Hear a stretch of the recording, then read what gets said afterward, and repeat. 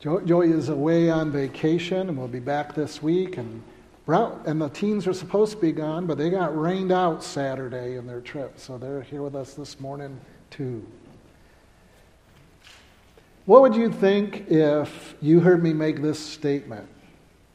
With God as my witness, I am perfectly holy with no room for improvement. So what if I were to say to you, in one sense, that is a true statement in Christ? There's words that have to be added to that to make it accurate. We're going to be looking at that this morning. That all Christians at the point of their salvation have been completely sanctified, completely holy. And it's because of our union with Jesus Christ. It's not something we can do on our own. It's not something we can even work towards. We are already everything that we ought to be in Christ. Sometimes there's a confusing complement to it. And that complement is that we are also at the same time commanded to progress in holiness. And so sometimes that can be a little bit confusing. How is one who is completely whole in Christ also to continue to progress in a holiness that's already been completed in Christ? I think the Bible helps us sort that out. Hebrews 12:14, and this is more the application. We're going to work a little bit backwards because this statement is that statement that kind of poses that tension we just talked about. Hebrews 12:14 says, "Strive for peace with everyone, and for the holiness without which no one will see the Lord." And it's a pretty bold statement.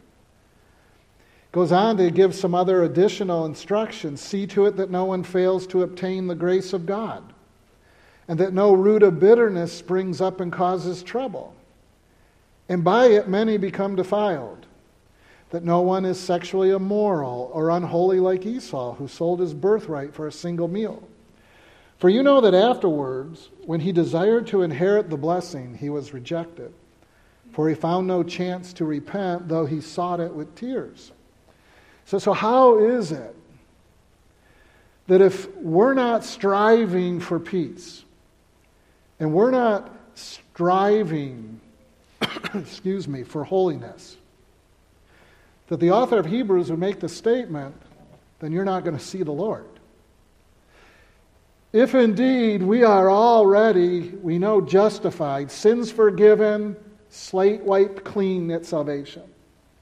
And if the Bible is also teaching that we are completely sanctified in Christ, why the necessity of a progression during our earthly life?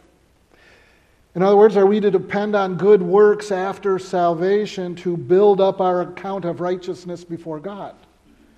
We might have a tendency to feel that way. I mean, we make statements sometimes like, well, I did this and this, and God's response should be this.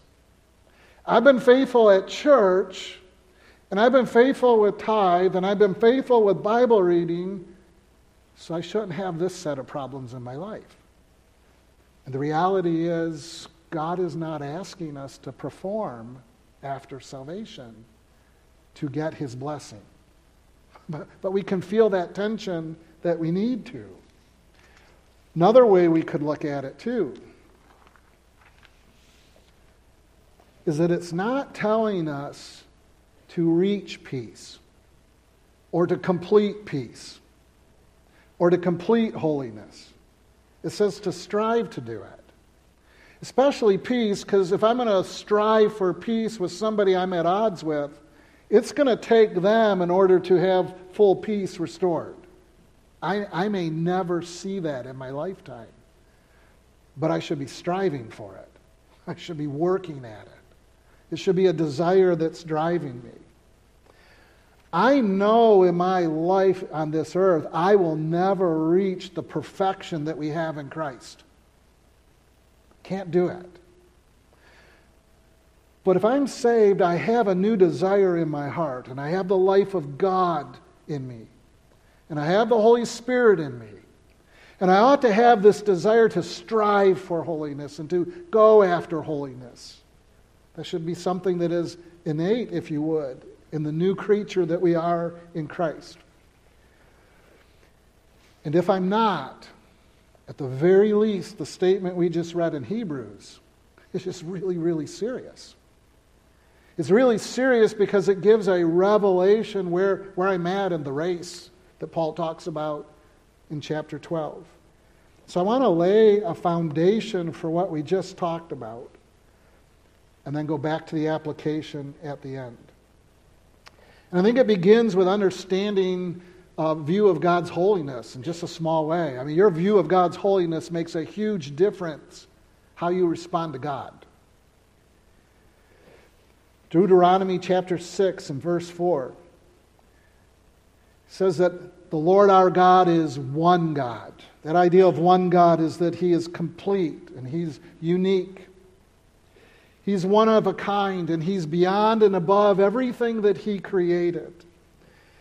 God is everything that His attributes are. When we work through the attributes of God being all-powerful and all-knowing, it's not that just He has knowledge. It's what He is. It's not just that He's loving. He is love. It's part of His nature.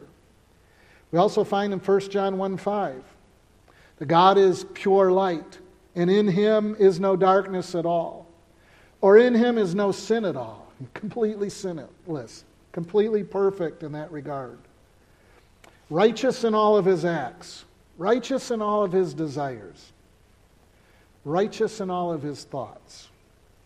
And Isaiah's response in Isaiah 6, 1 through 5, as he's responding to the vision that he has, and he sees the Lord in that vision high and lifted up on a throne. And it says his train of his robe covers the whole temple, really probably giving an understanding of his authority and his power. And the foundation of this temple is shaking as the seraphim angels are saying, "Holy, holy, holy." And God doesn't say a word at this point. But Isaiah is capturing all of this in his mind, and his response is this in verse 5. "And I said, woe is me, or doomed am I. I'm done. It's over. I'm in a whole lot of trouble, and there's no way out. For I am lost, I'm ruined, I'm undone, I'm laid bare."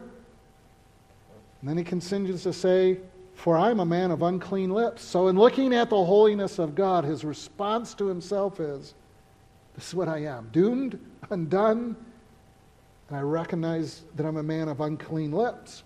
And then he goes, "And I also dwell in the midst of a people of unclean lips." So our whole nation is in trouble right now. Why does he come to this conclusion? "For my eyes have seen the King. I've seen the Lord of hosts." And when you and I see ourselves in comparison to the holy God for what He really is, there's really only one response. That's submission, worship, give glory. There aren't any real other response, and I can't think of any other response of anybody in the Bible when they have been confronted with the majesty of God in some way, that's not been their response. You might be able to argue that Satan, in the presence of God Himself, rebelled, never came back to that point. But when you see anywhere in Scripture where man is confronted with God in His holiness, that's the response. We know this is also going to be the response when Jesus Christ returns. In Philippians 2:9, Paul writes this, "Therefore God has highly exalted Him," meaning Christ, "and bestowed on Him the name that is above every name," which is the name Yahweh. He is God, and He's going to be recognized fully as God. "So that at the name of Jesus every knee should bow in heaven and on earth and under the earth, and every tongue confess that Jesus Christ is Lord, to glory of God the Father." And this is going to be unsaved and saved alike. Those who have rejected Christ, those just who were indifferent to Christ, those who just looked at Him as just another way to God and chose another path. They're going to see Him in all of His glory, and they're going to bow and worship. And the Christian especially is going to bow in worship because he's our God. And we've been looking forward to see him.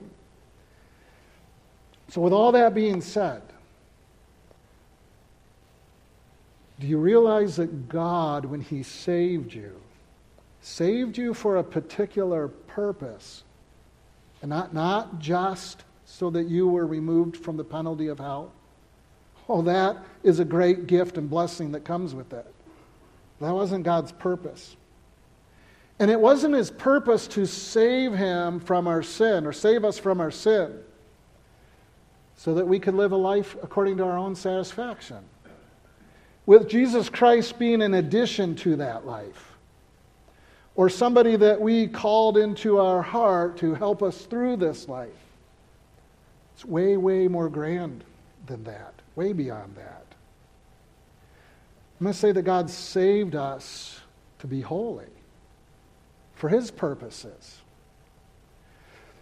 We're going to look at God as the giver of holiness and the giving of righteousness he gives to us in Christ, and the seriousness of the application of pursuing holiness and peace. So God is the giver of holiness. If you look at Ephesians 1:3, it says, "Blessed be the God and Father of our Lord Jesus Christ, who has blessed us in Christ with every spiritual blessing in the heavenly places." So when it says, "Blessed be God," you and I don't bless God in the same way God blesses us.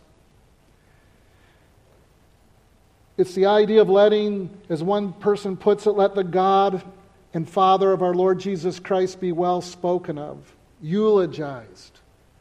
In other words, when you and I bless God, we are praising God for the blessings he's given to us, and especially the blessings we have in Christ. So when we bless God, we praise. When God blesses us, he's giving something to us for our benefit and for his glory. It goes on to say in that verse that we are spiritually blessed in Christ in the heavenly places. And it's not merely that the blessings that which God is blessing us have their origin in heaven. That's where Christ is, that's where God is. But they are coming from the seat of God himself, where Christ is reigning. One man says it like this: "It is that we saints, while still in this body on earth, are enjoying some of the blessings which we will enjoy when we get to heaven." And one of them is the pursuit of holiness, even though we're already been made holy in Christ. The blessings that we have, as it says, who has blessed us in Christ. So in Christ does not mean that God sends his blessings to us through Christ and into us, but that Christ is the basis or the source of the blessing. Since we're in him and we have a union in him, and Romans 6 explains that union.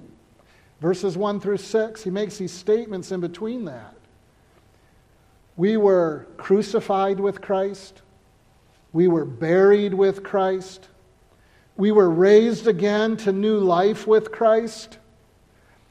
As all those things were happening to Christ, in a spiritual sense, we were benefiting from them in the fact that we are in union with them.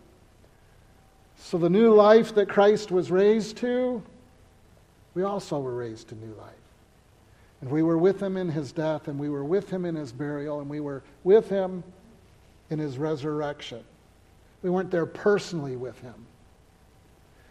But that's part of the idea and understanding of our union that comes with Christ. So that in verse 4 it says this: "Even as he chose us," talking about God, "in him before the foundation of the world, that we should be holy and blameless before him." And the wording of this verse becomes very, very important. And it helps us understand why we were saved. Because again, we usually look at salvation from the standpoint of a man and a woman looking at what we did And sometimes we don't always quite understand what God actually did. And God's sharing his view at this particular point. It says that even as he chose us in him before the foundation of the world, the word us is the object of the verb chose. So in a natural reading, we would say, God chose us. Even as he chose us in him before the foundation of the world. It's an individual person that God is choosing. And God is choosing him for his own possession. And he's choosing him for his own purpose. So the us that's here, that's being chosen, are those who God chose out of the mass of all humanity in this world. And it doesn't communicate that God disliked people, or that God hated some other people, or he rejected some other people. It only communicates the positive side, that out of the mass of humanity, God chose us, people that were being saved. And we don't know why. It's a complete and utter mystery. Why God would choose some and why God may pass over others. We do have verses like this in Luke chapter 10 and verse 13. And Jesus is saying, woe to you, Chorazin! Woe to you, Bethesda! For if the mighty works done in you had been done in Tyre and Sidon, they would have repented long ago, sitting in sackcloth and ashes. So what is he saying to them, to Capernaum? Hey, if I had done the works that I've been doing with you that you've rejected, if I had taken those same miracles and done them with the people of Tyre and Sidon, they would have repented. Sackcloth and ashes. So why didn't Jesus do those miracles to that group of people? I can't answer it. I don't know. Nobody knows. It's the prerogative of God. But he wants us to understand that it was him that pursued us, not us that were pursuing him. But we're the benefit of that. So the question is, can anyone here today who knows Christ as their Savior muster up one good reason why God chose you? If you sit here today saved, and I can't think of one. So Christians ought to be what kind of people understanding what God has given to us in Christ? The most humble people in this world. Why? Because you got sought after by God when you were his enemy and alienated from him. And he in his mercy and his grace reached down and rescued you and saved you, and you did nothing to deserve it. We ought to be a humble people. Truly, truly humble people in that regard. Some would look at this verse a little bit different in verse 4. Even as he chose us in him before the foundation of the world that we should be holy, they would look at the object of choosing as holy. In other words, God didn't choose individuals. What God chose was that if anybody decided to come to him, he would make them holy, and that's what he chose to do, to make them holy. But the grammar doesn't allow us to do that. The grammar specifically connects the choosing to the us. So holiness becomes what? The purpose for what he chooses. The purpose for why he saves. The end outcome that he has for those that he is calling to himself. So that's the purpose of being chosen. And he chose this, we know from other verses, from the foundation of the world. Romans probably communicates it best in verse 18 and 19 of Romans chapter 5. Verse 18 begins, therefore, as one trespass led to condemnation for all men, Adam's sin condemned all men.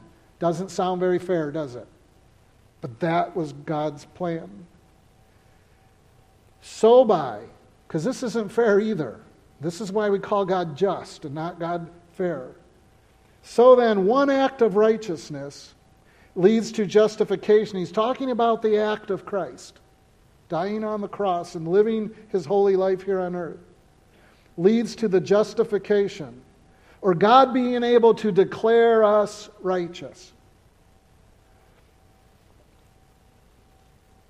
Verse 19, for as by the one man's disobedience the many were made sinners, so by the one man's obedience, first one talking about Adam, second one talking about Christ, many will be made what? Righteous. Holy. It's his purpose, his outcome. So Ephesians 1, 3 and 4, and Romans 5, 18 and 19.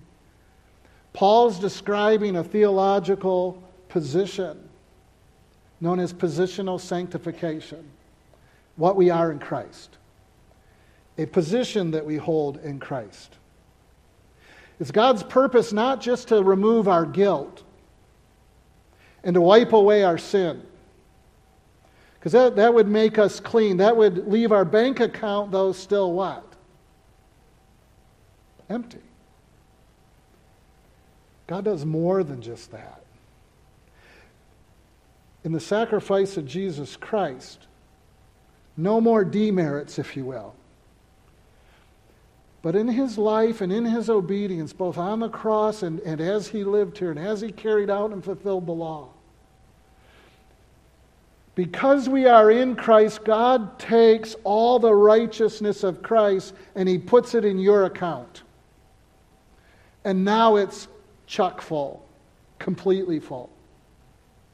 No more room to add any righteousness to it. So when God looks down at you and I from heaven, he sees the righteousness of Christ. And he is completely satisfied with us. Completely satisfied.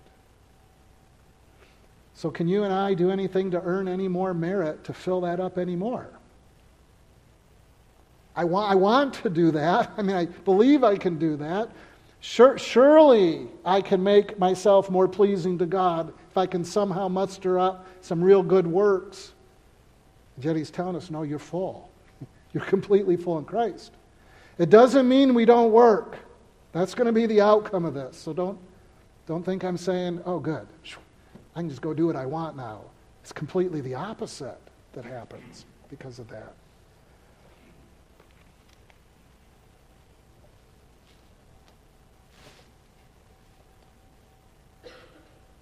So our account that was heavy in sin and debt, not just wiped cleaned, but filled to the max. With the righteousness of Christ, standing complete before God, totally undeserved. But this righteousness has to have a basis. God just doesn't do that without any particular cause or reason. There's a basis for it. And that basis is in the obedience of Christ. And it's described in two different terms. One is Christ's act of obedience. This would be his act of obedience to the law of Moses. To live it out both in heart and in deed. In fact, we find out in John 4:34 that he was the ultimate servant of God. He said to them, my food is to do the will of him who sent me and accomplish his work. That's why I'm here. And that's what I'm living for. And Christ is our example of what submission and obedience to the will of God looks like. Full surrender.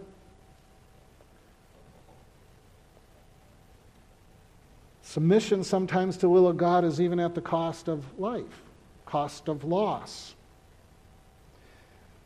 We would say that is more passive in nature, while obedience is more active in nature when we're actually doing something that God has asked us to do, as opposed to submitting to what God is imposing upon our life at that particular moment. We learn from Galatians 4:4 that Christ was born under the law to redeem those that were under the law. He lived under the law. He fulfilled the law of Moses. So that we know from Matthew 5:17 now that the law has been fulfilled in him. And I believe his obedience to God and his obedience to the law is part of the understanding of the righteousness that Christ merited or God merited to our account. Because there's no man that can live up to the law. And no man can please God simply on their own. There's also a passiveness to Christ's obedience I just mentioned. And again, this is him allowing himself to be nailed to a cross, be nailed to a tree when he had absolutely no sin against him. Could Christ have called 10,000 angels? If you were in that situation, dying unrighteously, and you had power to do something about it, I would have just destroyed them all. No questions asked. That's why God doesn't give us that power. It's why only God can control and use that power in a righteous way. There was something far greater that God was doing in Christ. And he is allowing. We know in other verses that Christ laid his life down for the sheep. No man took it. He also makes this statement, Christ does in Hebrews 10 and verse 8. When he said above, you have neither desired nor taken pleasure in sacrifices, meaning God. This is Christ speaking to God. You have neither desired or taken pleasure in sacrifices or offerings and burnt offerings and sin offerings. These are offered according to the law. And then he added, behold, I've come to do your will. He does away with the first order, the Old Testament, and he establishes a second and a new living way in Christ. And by that will we have been sanctified or made complete, made holy through the offering of the body of Jesus Christ once and for all. Never have to be done again. That would be our position in God. Completely sanctified in Christ. Completely holy. So his passive obedience in allowing the crucifixion is seen in his submission to accept God's will. In suffering, abuse. I mean, you look at his whole life. He was dogged by the authorities. He was rejected, scoffed at. His own people turned him away. So no one takes Jesus' life. He lays it down according to God's will. It's the ultimate act of submission. And so we make this statement that God's active obedience in keeping the law of Moses and living a righteous life, and his passive obedience and his sacrifice on the cross is the merit or is the basis in which God takes his righteousness and places it on our account. There's no other reason for it. There's nothing that we've done to deserve that. And here's some of the application that is just really helpful in it.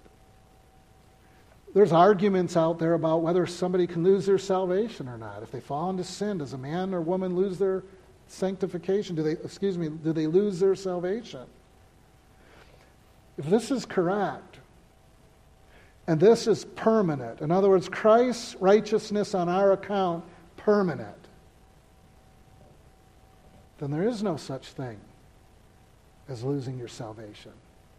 Because your standing before God never changes. But I fall into sin. I fall into grievous sin. Surely my standing with God has changed, and the Bible says no, it hasn't. He still sees the righteousness of Christ in your account. You're still his child, but you are out of order. Way out of order. And if we were to go back into Hebrews a little more, we'd find out he chastens us at that point. In fact, it's a matter of fellowship now, not a matter of loss of standing. 1 John 1:9 says what? If we confess our sins, he is faithful. And that means looking at our sin like God looks at our sin. He is faithful and just to forgive us our sins and to cleanse us from all unrighteousness. And this is not a verse on salvation. It's on restoring fellowship. So a Christian never loses his standing because we're in Christ. It's secure. But he can break the fellowship. And it needs to be restored in confession and repentance. That's one benefit to that truth. Another thing we understand is the holiness that we're to pursue is in increments. It's a little bit at a time. Corinthians, 2 Corinthians 3:18 says, "And we all with unveiled face, beholding the glory of the Lord, are being transformed into the same image." That was God, right, in Romans 8? We're saved to be conformed to the image of Christ, and everything happening in life is towards that goal. We're beholding the glory of the Lord, are being transformed into the same image, one degree of a glory to another. Not in leaps and bounds, not in one major decision to dedicate your life to God, not in those types of things, but in increments, one decision at a time, one obedience at a time, continual submission to Jesus Christ. In increments we are becoming Christ-like. On the foundation of the righteousness of Christ that never changes. But the life that we live right now is not totally Christ-like. And I think we can look at any one of us in the room and go, agreed. That's a progress. That's what's happening, but it's on this basis. So progressive sanctification, the living out the life of obedience to Christ right now, is really, really serious, because it's a revelation of the fact that we have been completely made righteous in Christ. It's a revelation. Can work in a couple different ways. You're not earning anything. But if it's not happening, there's warning. If it's not happening, there should be serious concern. There ought to be desire to progress.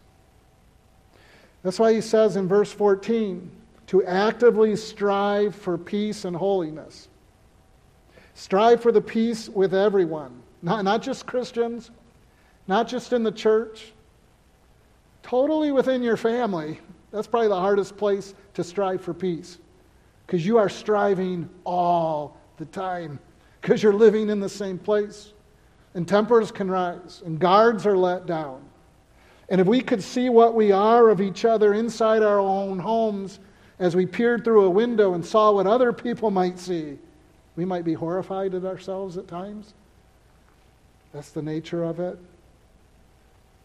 But he's making this statement. If we're not striving, we're not going after this for peace and for holiness, obedience to the Word of God, then there's reason for concern.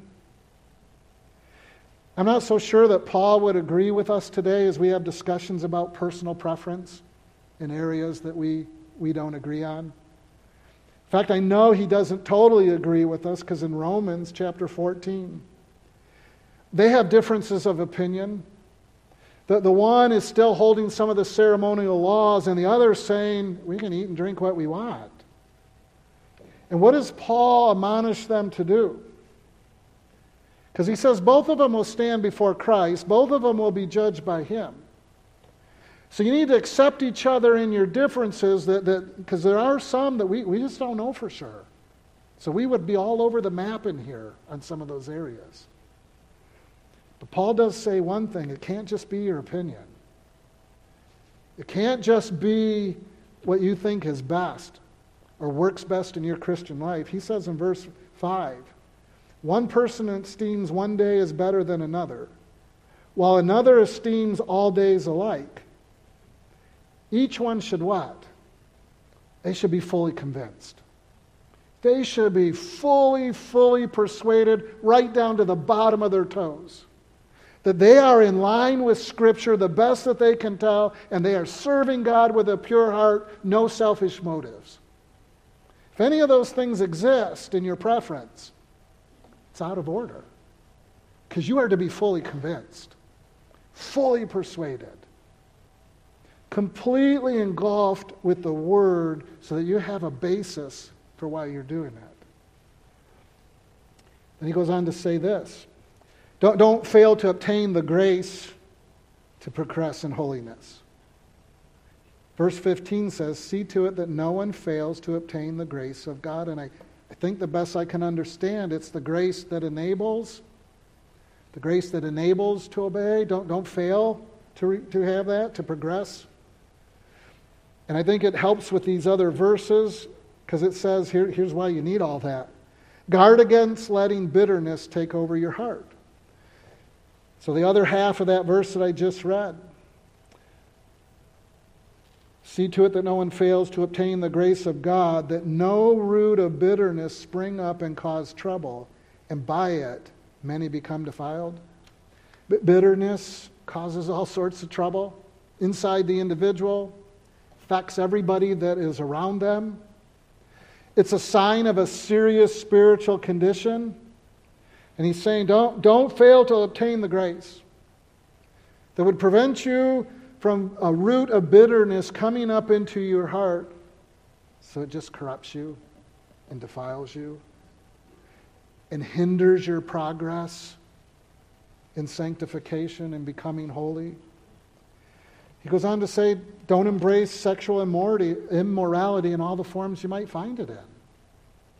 Whether it's real life with people or if it's pornography or other ways. Don't embrace it at all. He says in verse 16 that no one is sexually immoral or unholy like Esau, who sold his birthright for a single meal. And we can understand the sexual immorality being completely outside of God's bounds. But may have a little hard time struggling with, why is he connecting it to the unholiness of Esau? Because it caused me to struggle. And I don't know that I got the final end of this, but in general, it looks like it's something like this. Now, I'll finish reading the verse. Unlike or unholy like Esau, who sold his birthright for a single meal. For you know that afterward, when he desired to inherit the blessing, he was rejected. For he found no chance to repent, though he sought it with his heart. We don't know of any passage that tells us that Esau committed sexual immorality. You may be able to refer it to the fact that he had gone outside of God's plan and he married 2 wives outside of the Israelite nationality, and that was against God's plan. Possibly the 2 wives could be that. But I think it's probably more the fact that Esau just disrespected and completely was irreverent, profane, if you would, with what he knew to clearly be the plan of God. Esau knew very clear and well that as the oldest son, that God intended that he be what? That he would inherit the blessing from his father and he would become the patriarch of the family. That's God's plan. And he goes out hunting and he's famished. And because of a biological urge to eat and hunger, he takes what is priceless. He takes what is incredibly sacred because God asked him to uphold this and to take the birthright. And he discarded it for a pottage of porridge of some sort. Lentil beans, I don't remember what it was for sure, but something like that. Poor choice anyways. Hate that stuff. I can't say that because I haven't tasted it all. And then somebody's going to make me taste it. But that's Esau's sin. Could you and I fall into Esau's sin? Clearly knowing and understanding what the Word of God is instructing us to do in a situation, but because it's messing us up so much inside or because it's so contrary to what a personal desire is, we just set it off to the side and purposely discard it for something as frivolous as natural human impulses? Yeah, we can. I think lastly for Esau, he settled for regret and bypassed repentance. It gives the idea that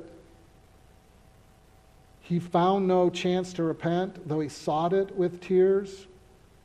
I think it gives the idea that Esau came to a point when it was all said and done, he legitimately regretted that he had given up the birthright and was legitimately sorrowful for the birthright.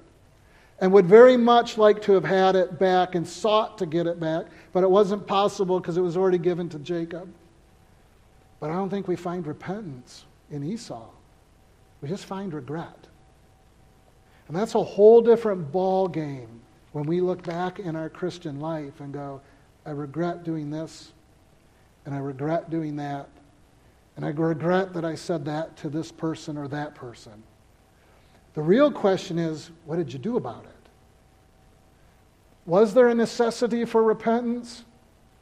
In other words, is it still not right? Well, we ought to pursue it. We ought to pursue it to make it right.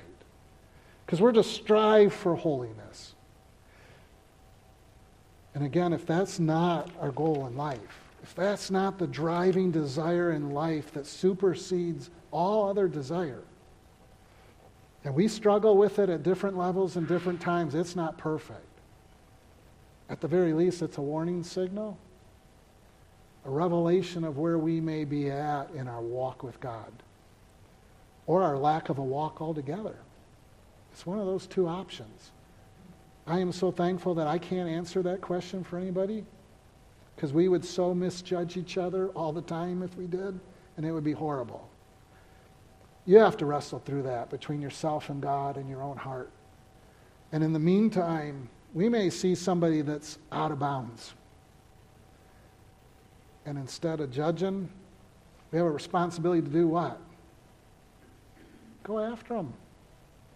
Go after them. Make peace if we're not at peace with them. Pursue holiness with them. Encourage them. Whatever, but we need to get involved. We need to get involved as a whole group with each other, because that's how we help each other in this Christian walk. And that's how we get each other across the finish line. Lord God, you are a very gracious God, because you have given us so much in Christ, all that we don't deserve. You are an incredible patience, because I'm quite sure that if we saw ourselves totally in your light, we would be fearful all the time of your judgment. And yet at the same time, you give us the confidence that we remain completely secure in the righteousness of Christ. And at the same time, you give us all that is necessary in this life in Christ to pursue your holiness. So we pray, dear God, that you might help us to do so with our whole hearts and our whole mind. That we might do so as we help each other. So that as one body, dear God, we might become a body that fits your head. Help us, Lord, to help each other cross that line. And may we always continually depend on you. And we will give you all praise and all glory in your name.